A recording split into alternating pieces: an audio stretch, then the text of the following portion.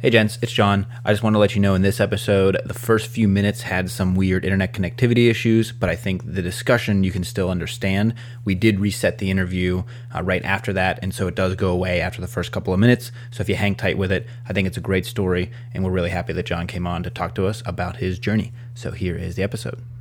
Today on the Button Up Podcast, we have John Galfano from 40 Over Fashion. How's it going, John? It's going terrific. Thanks for inviting me on, you guys.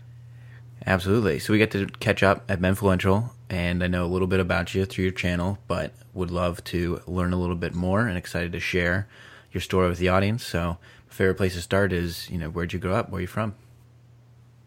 Born and raised in Seattle, Washington, and I'm currently in Southern California in Temecula. I've been here for about 4 years or so. I spent my whole life in Seattle. All right. And then, where'd you start coming out of, schooling and that sort of thing? So, yeah, I went to finished high school and went to community college for about a year. I had thought back then when I was younger that I wanted to paint cars. Like I really was super into hot rods and cars.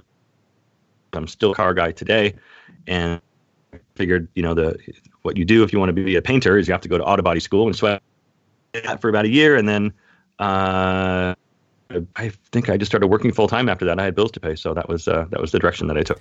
Yeah, so I know you used to race cars. Where do you go from there? I did. Yeah, that's an interesting sort of story. Being a car guy, I had had a Mustang and then sold the Mustang and ended up getting this little Honda Civic. Because it was cheaper on gas, cheaper on insurance, and it's this magazine on the Civics that were super tricked out, and they were drag racing. And I was like, oh, that's super cool. Like, I like drag racing. Anyway, so one thing led to another. Got into doing the sort of the import car scene for a number of years, and then, decided that I didn't really like the atmosphere at the drag strip. That I really liked. I liked seeing road racing. Like, I was really into actually driving the car. Like NASCAR where they just turn left all day long. I want to turn both ways. I was into Formula One and sports car racing, watching that on television. And so I started to explore, ways that you could take your street car, modify it, and go autocrossing. If you're not familiar, autocrossing is where a car club will rent out a huge parking lot somewhere. And being up in Seattle, we have access to Boeing, and Boeing has gigantic parking lots that are empty on the weekend. So we set up through an organization called SCCA, Sports Car Club of America. We would set up autocrosses, where it's basically a course built out of orange pylon cones that you set up in a big parking lot. And then you get to go flog your car around to this little course. And nothing's really over about second gear. Maybe you touch third gear sometimes. And then it's just really learning car control. And you're basically racing through for time, and of course fastest time in your given class, you win the event. And so that led into actually wanting to do more, and I want to go faster, and I want to race next to somebody, right? So yeah, that led into racing, and I raced for roughly 10 years up and down the West Coast.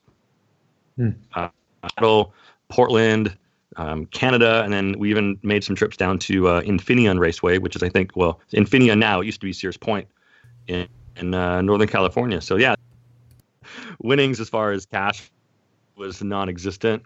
I had done a couple races with a professional series called USTCC? It was United States Touring Car California or something like that. Anyway, it was a California-based organization through NASA. Yeah, they had come up the West Coast. They were trying to get some more exposure, and I had a car that fit the demographic that they were for along with their field, and really for them it was just a way to help for their event. And what it was is that race was a support race for IndyCar and kart that came up to Portland International Raceway once every single summer. So that was it was a huge event. I mean, television coverage, everything. But really, at that time, I was working a day job. I was doing some tech support for an energy systems company up in North Seattle, and I had been working for them for 22 years. And yeah, so it was like basically my paycheck would go into my car, and it was, do you want to win? Okay, well, yeah, okay, well, you need fresh tires every single weekend. It's like I wanted to go fast, I wanted to be at the front of the grid, and I wanted to win races. And I think it was 2006. I had sort of dedicated. It's like, okay, like I'm going for it this season. I'm going to do as many races as I possibly can on fresh equipment every single weekend. And it worked. I won my championship in 2006. So it paid off, but it hurt the pocketbook quite a bit. All right. So you're racing up and down the West Coast. You say it's expensive. So like, are you funding this through your winnings, or is this like something you're really doing every weekend is like your true side hustle? So basically I had won a couple of, individual races throughout that season. And then the points accumulate towards the end of the season where I ended up winning my championship. And I think I got this really neat plastic little plaque trophy gizmo that's had my name on it and my class and all of that stuff. So yeah, there's no money really in that type of racing. You're doing it because you love racing and you love the camaraderie of, the guys that you race with every single weekend. Wow. And what did you win? What did you win driving in that race? So basically I had won a couple of, individual races throughout that season. And then the points accumulate towards the end of the season where I ended up winning my championship. And I think I got this really neat plastic little plaque trophy gizmo that's had my name on it and my class and all of that stuff. So yeah, there's no money really in that type of racing. You're doing it because you love racing and you love the camaraderie of, the guys that you race with every single weekend. Oh yeah. I mean, what vehicle were you driving? Oh, that was, let's see, I had gone through a couple of Honda Civics at that point. I had built a 1993 Honda Civic hatchback. It was an SI model, and I built that. That was my street car, and I wrecked that thing, so I ended up having to buy another Honda Civic because I still had all the parts for it, and I put a different motor in that thing, full roll cage, the whole suspension, and then there was a loophole in some of the rules that I was able to, like I told you guys, I wanted to win. So I was like trying to exploit as much as I possibly could. And there was a loophole. The funny thing, there's a loophole in the rules that says you cannot add a limited slip differential to your transmission. So it's a front wheel drive car. So you can't have both wheels turn at the same time, right? However, if a transmission comes from the Honda factory with a factory limited slip differential in it, that's okay. So what I had done is I had ordered transmissions in from Japan that came with the factory limited slip. So I was still within rules, but I had an advantage over some guys that didn't really read the rules as I did. So Interesting. And at this time, were you into like fashion or photography or anything like that already? No, really, I was not. Super blue collar guy, was overweight at that period of time in my life. I had bought a camera at about that time where I was taking photos of my friends that were in different run groups than me. So I would want to go take their photo of them when they were out racing. And so that's kind of where the whole photography thing started, was at the racetrack. Okay. Yeah, I've noticed that it seems like people who get really into photography are like the type of people who get really into like whatever they're doing, and it sounds like you were like extremely into cars and like doing your own custom builds. And so did you fall for photography as hard? I did. I really did. And that's what I'm currently doing today as a full-time job. And I have been since, I want to say 2009. The company that I was working for doing tech support, it was crazy. It was 2006, 2007. My father had passed away. And at that point, I had like not liked my job. I was doing the same thing for so long and just like was just kind of a miserable guy. I was overweight. I did not dress well. I didn't take care of myself because I hated my job, and I took it home with me, and it was just not fair to do that. And so when my dad died, it was just like, you know what, like life, and he died young. He died, I think it was 62 or 63. And it was just like, life's too short to just wake up every day and be miserable and hate what you do. So I had put some money aside, and I had told my wife at the time, it's like, this is what I want to do. I'm going to do this photography thing full time. At that point, I had started to do some real estate photography. At that point in time, it was before the economy had tanked in 2008, and there was a lot of money in real estate work, and so I basically quit my job. I walked in, said, "This is my 2 weeks," and they were like, "Well, hold on a second. We know that you like this photo thing, and that you're doing some video work. We want to do a in-house audiovisual department and start making training videos so we can send to our global partners. Would you be interested in heading up that department?" It's like, "Oh, sure." It's like, "I'll do it if I can do it part-time." Right. So I worked enough hours to have my benefits, but I still had, enough off time to do my own thing and do what I wanted. And then what had happened was the economy had tanked, and it was 2008, 2009. My department had become no longer that critical. It was a nice department to have, but it wasn't necessary to run the business. So I was let go at that point, which was fine. I was it hurt a little bit because I was finally doing something that I wanted to do, and I was creative. But I just told myself, like, this is exactly what I wanted a year and a half ago. So it ended up working out for the best because I made more money working for them as a freelance photo video guy than I did when I was working on their payroll. Did you have enough going on the side at that point that it wasn't like too scary? It was a hustle, but I did have some money put aside because I knew that I wanted to quit my job. I just didn't know what I was going to do and how I was going to do it. So I was saving. And so we did have a cushion at the time to where, I could go for 6 or 8 months. And then if I didn't figure something out, I would have to go back to a regular job. So yeah, it was a hustle, but I was prepared. Were you getting into style at this point? I guess it was. I'm trying to remember the year. It was probably 2012, 13 or so. I had started to get it more into fitness, and I was like, I'm overweight. It's like I got to do something. I think I was like, I saw a photo of myself. We had taken a cruise, and I saw a photo of myself on this cruise, and I just looked ridiculous. It's like you see yourself in the mirror every day, but you don't really see, you have this relationship with yourself in the mirror, which actually is a reversed view of the rest of the world, right? Because you're looking at yourself in a mirror. But when you see yourself in a photo, it's always like, why do I look weird? I don't look like that. Like, well, you do. You look like that to everybody else. Your relationship with your mirror image is flipped. So I saw myself and I thought I looked horrible. So I got into this whole fitness thing. I had dropped almost 40 pounds and nothing in my closet fit. So at that point, I was like, okay, what do I do? I need new clothes. So how do I do this right? And so I started doing my research and trying to figure out, at that point I was, early mid 40s.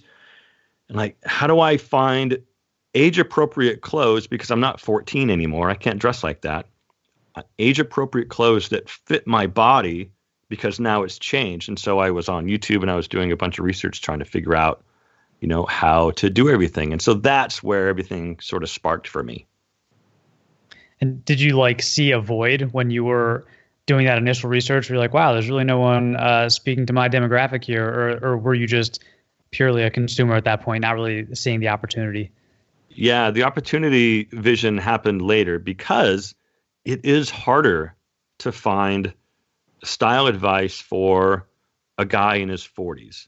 It's basically you've got GQ, and I remember seeing some videos from Antonio with Real Men, Real Style about the differences between a sport jacket and a suit jacket, and can I wear a suit jacket as a sport jacket? And so from there, it was like, okay, so now I'm searching for, my demographic. Who's talking to me, right? Like who out there is the voice for, the mid 40s guys. Like we're not dead yet. It's like we've got half our lives to go, right? You're the ones with all we the might money. Be 40.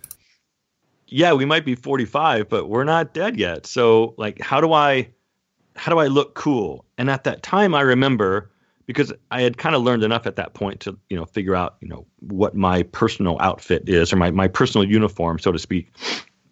And I remember we were going to events, and in my head, I envisioned, or this was the goal anyway, and it may sound shallow, but it's not if you think about it.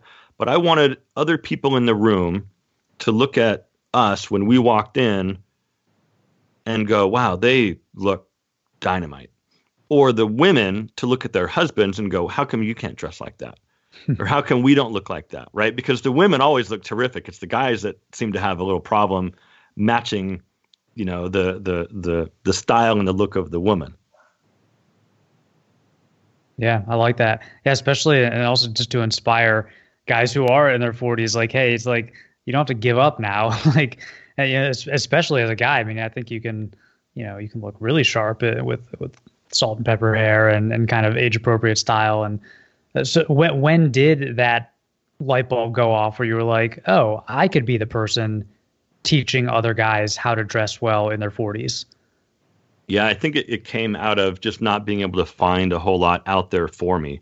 I'm having to take stuff from, the younger audience that was talking about, how to dress well and things like that. And so I had started to just put stuff on my personal Facebook about, here's how to tie a tie, and, here's 5 ways to fold a pocket square, and, here's how your jacket should fit. And then I sort of felt like that I was spamming my people or my friends on Facebook.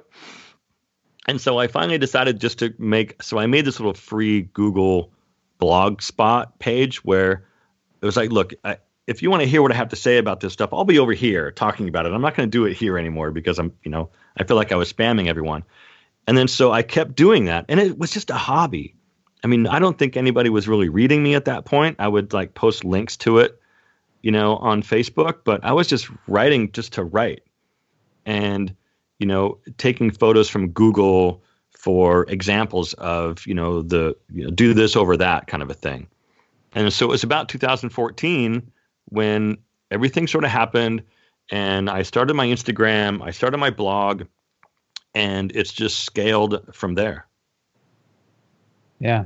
And it's scaled increasingly in the past few months. So, want to talk about that a little bit, where you kind of had a viral video and, did something change or did you just, you're grinding and kind of finally had a hit, or like, how did that happen? And what did it feel like?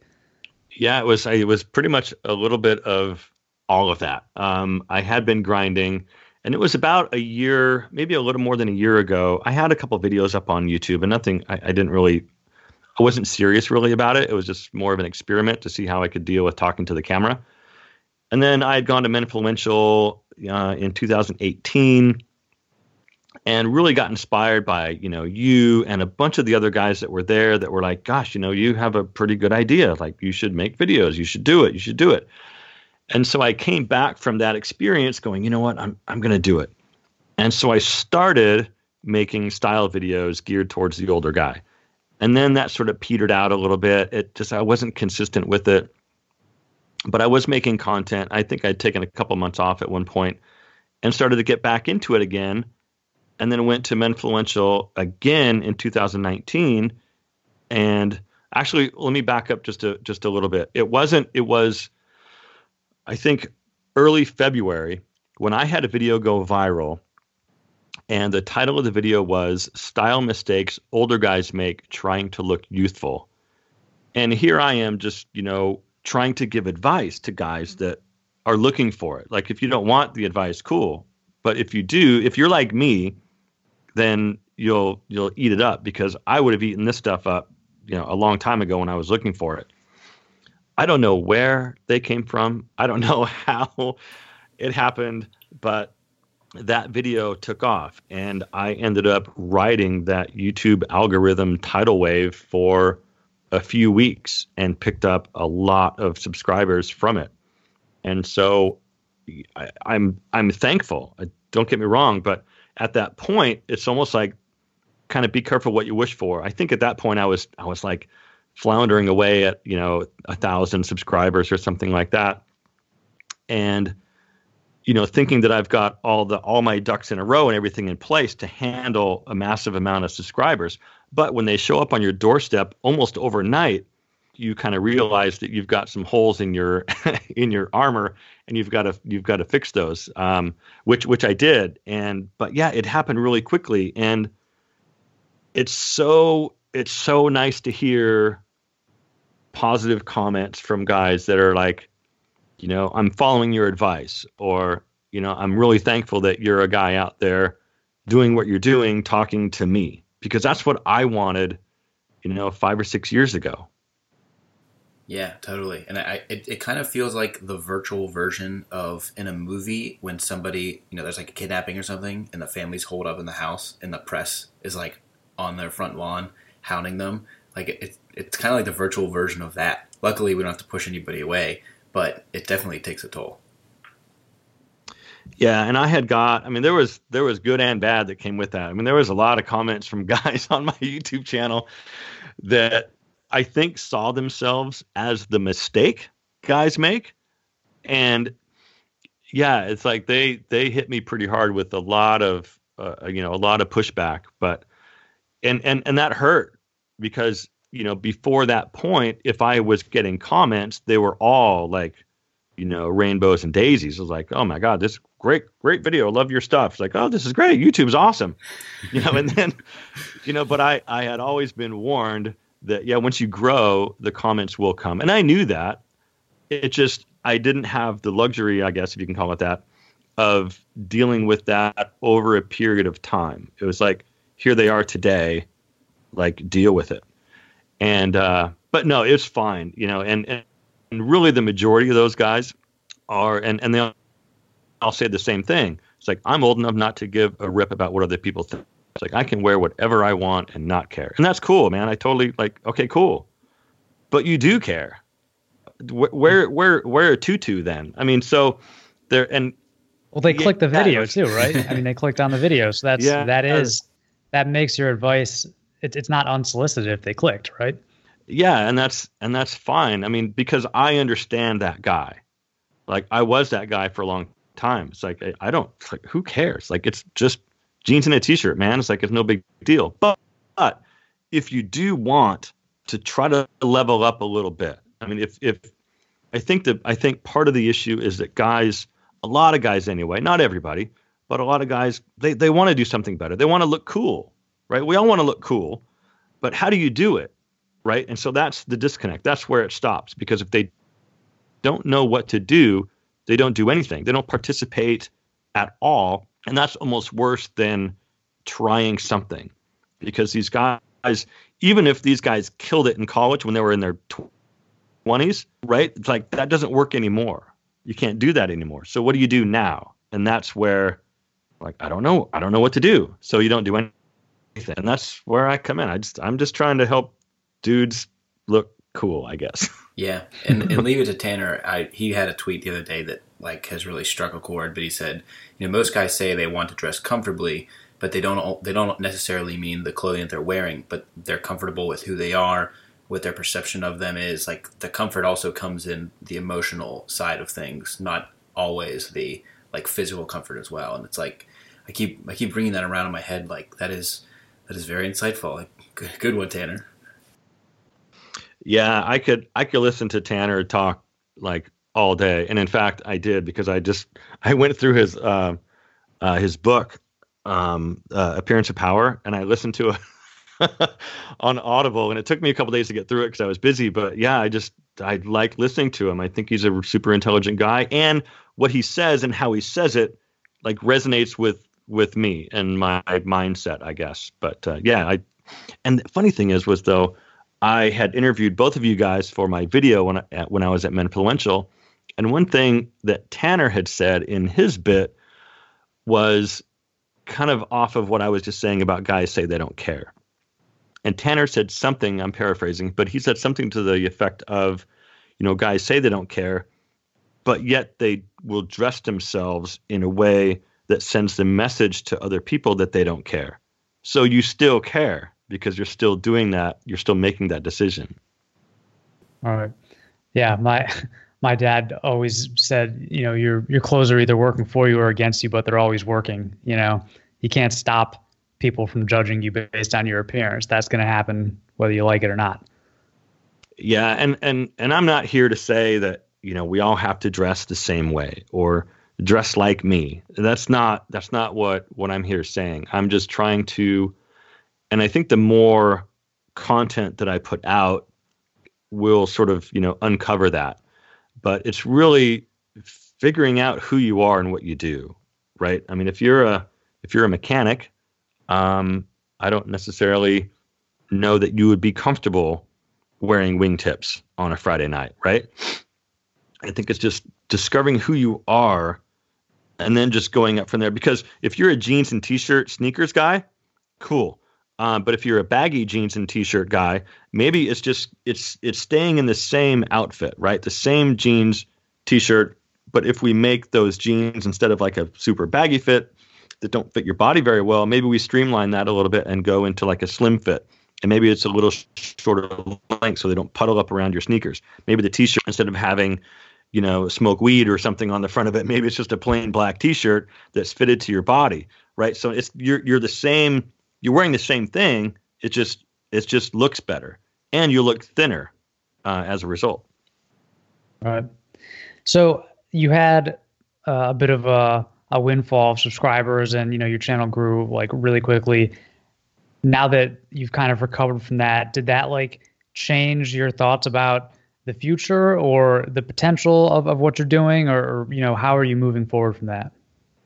It has been interesting, and I am so extremely grateful for the eyeballs that are on what I'm talking about, because first and foremost, I love talking about this stuff. Like I just like talking about it. It's sort of where I'm at in my life, and I like talking about it. So if there's people that want to listen to what I have to say, then that's awesome.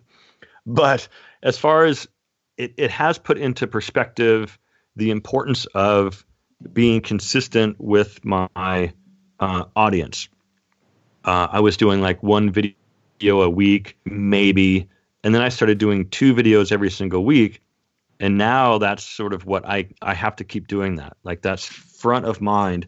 Is I need content like for tomorrow's video. I've got a video that's uploading tomorrow morning at 4:00 a.m. on the West Coast, and I don't have an idea.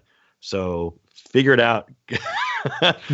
I mean, it's like I'm not going to miss that upload. So it's become super important. The other thing is that brands and these little companies are sending me emails wanting to send me stuff. And so that's a whole new thing. I'd had a couple people send me some things before, but nothing like what's happening now. And, a lot of it is like, no, I don't really think that would fit my audience. And I really need to be on board with who these companies are and what their products are, because I do not want to pitch something or talk about something or promote something that doesn't fit my audience, because these guys will have no forgiveness. They will not let me do it. Yeah, that's the trust of your audience and integrity is definitely, paramount. But I'm sure with the recent growth you've had, I'm sure the floodgates have opened, and you'll get more and more emails from brands every day. Yeah, and that's cool and fine. I mean, I'm hopefully in a place now where I can handle all that stuff. But I just try to stay in my lane and just talk about the things that I know that I'm an expert in. I think somebody asked me the other day about something vegan. I had a video. What's the difference between sport, or maybe it was how to wear a sport coat with jeans, or something like that. And he had asked a question about great sport coat, but what's a vegan alternative? And I'm sure not going to go on there and say, oh, try this or try that. It's like, I don't know. Like, that's not my lane. I can maybe do some research and get back to you or something like that. But right now, I do not have an answer for you, because I'm not an expert there, and I'm not going to sit here and pretend to be one. I just feel like I need to stay. Like I said, I just need to talk about what I know right now. Mm-hmm. Given you've tried multiple platforms like even Facebook and Blogger, now YouTube and Instagram, what are your thoughts right now, 2019, on YouTube versus Instagram versus a written blog? Well, I'm doing all 3. it's weird because you sort of have to be on Instagram. You have to be in all these little platforms. And so it's a little more work because you've got to work at this other thing. For example, I went on Instagram this morning and did probably a 10-minute Instagram live where I was talking about my 50,000 subscriber giveaway contest that I'm running. And so you feel like, or at least I feel like I have to raise awareness on each platform for the thing that I'm talking about, right? So if there's a new video, I have to put it on my blog and I have to talk about it on Instagram. Not that those are, not that those are challenges or anything like that, but it's just you have to do it all. But yeah, right now I'm using all three. It's like I have a WordPress website, and so pretty much whatever I post on YouTube gets posted over there. That gets shared on Facebook, and it also gets shared on Instagram. And at this point, you're still doing full-time photography? Yeah. So right now like I said, I'm in Southern California and I'm doing a lot of wedding work. So there's the area that I live in now is Temecula, and Temecula Valley has, I think, 50 or so wineries. And the cool thing is that they're all spread out and they're on, the actual vineyard, it's like Napa, but sort of the baby Napa. And it's a destination. So all these like beautiful vineyards and these beautiful wineries and these amazing venues, they're all down here. And so being in the wedding industry is pretty lucrative. So I have a partner that we do wedding photography. And then I also have been doing a little bit of wedding video, and that's been pretty lucrative as well. Yeah, I shot weddings for 3 years when I was in college, and it's quite the industry. Yes, it is. Very cool. Well, we have a session in our podcast called Rapid Fire. We'll give you quick questions with like 1 or 2 word answers. You ready? Yeah. All right. Oxfords or Brogues? Oxford. What? Chinos, jeans, or trousers? Jeans. Notch lapels or peak lapels? Man, both. Both. Loafers or sneakers? Sneakers. Navy suit or charcoal suit?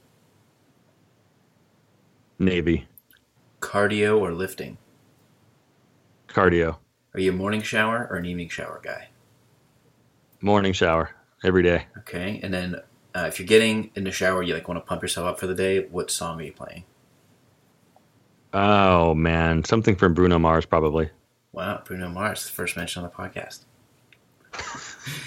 Nice. Very nice. You survived. Not too bad. Right on. Appreciate it. Oh, actually, wait. Who's your favorite Bond actor? Daniel Craig. Wow. Usually, I feel like Nice. guys that are a little bit older, they stick to the classics, but I love Daniel Craig. No, I like Daniel Craig. He's the man. What's the deal? There's going to be a new Bond, I think, coming up. Well, he's got one They're more gonna movie. Daniel Craig gets one more? He gets Bond 25, and then that should be his last one. Who's the guy? There's a new guy. I forget his name. They're gonna go with a black Bond for the first time, and I think that's amazing. Well, Idris Elba has been wanted by the internet, but nothing official. Oh, nothing official. Okay. Oh, he'd be good for it though. I know. They say he's a little too old now, which is true. Like usually when they go with a Bond, he's in his like late 30s, early 40s. Idris Elba is a little too salt and pepper to have like multiple years in the franchise. Oh, I see. Yeah. Good point. Especially at the slow pace they've been putting them out at this point. Yeah. Well, just to wrap things up, John, what are you excited about over the next 6 to 12 months with your business? I'm excited just to see what happens. I don't know where it's going. I just want to sort of tackle things as they come, and then see where I'm at in a year from now. But I don't want to think too far ahead. I think I have a lot on my plate and a lot that I'm learning. So yeah, I hope it continues, obviously, and I hope to generate some revenue for myself, from this, which would be great. Maybe if it's something that just sort of pays my grocery bill or something like that, or pays my water bill, cool, that's awesome. But Yeah, I enjoy, so right now I like what I'm doing, and I'm liking the eyeballs on. It's like you finally have people paying attention. It's like I've been over here going, "Hey guys, here I am, I'm talking about cool stuff," and no one listens, no one sees you, and now they see you. It's like, okay, this is awesome. Like, what do we do now? Like, I got to keep these guys happy. Like, let's go. So that's kind of where I'm at. Yeah, well, that's definitely the hardest part, is like getting that initial audience. And I mean, whenever anybody asks, like, how do you make money off your channel? How do you monetize? Like, hey, monetizing is easy.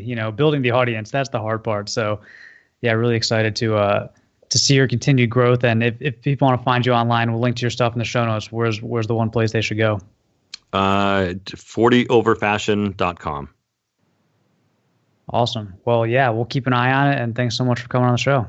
Guys, thank you very much. Just real quick, I look up to both of you. Like, I think I have been following Brock for, I don't know, a couple of years now. And the cool thing about you, Brock, is that, you do have your niche audience, but the topics that you cover are universal to anybody, which I think is really good. You do a really good job at delivering your message. The same thing with you, John. I love your communication method it's very conversational. For me, my videos are mostly scripted, where it seems like you're just like talking, and you're talking right at me. And I think you're really knowledgeable about the field that you're in.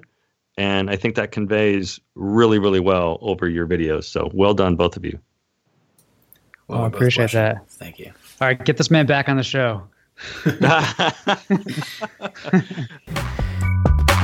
Thank you for listening to the Buttoned Up Podcast, a collaboration between John Shanahan of The Cavalier and Brock McGough of Modest Man, and we will see you next week.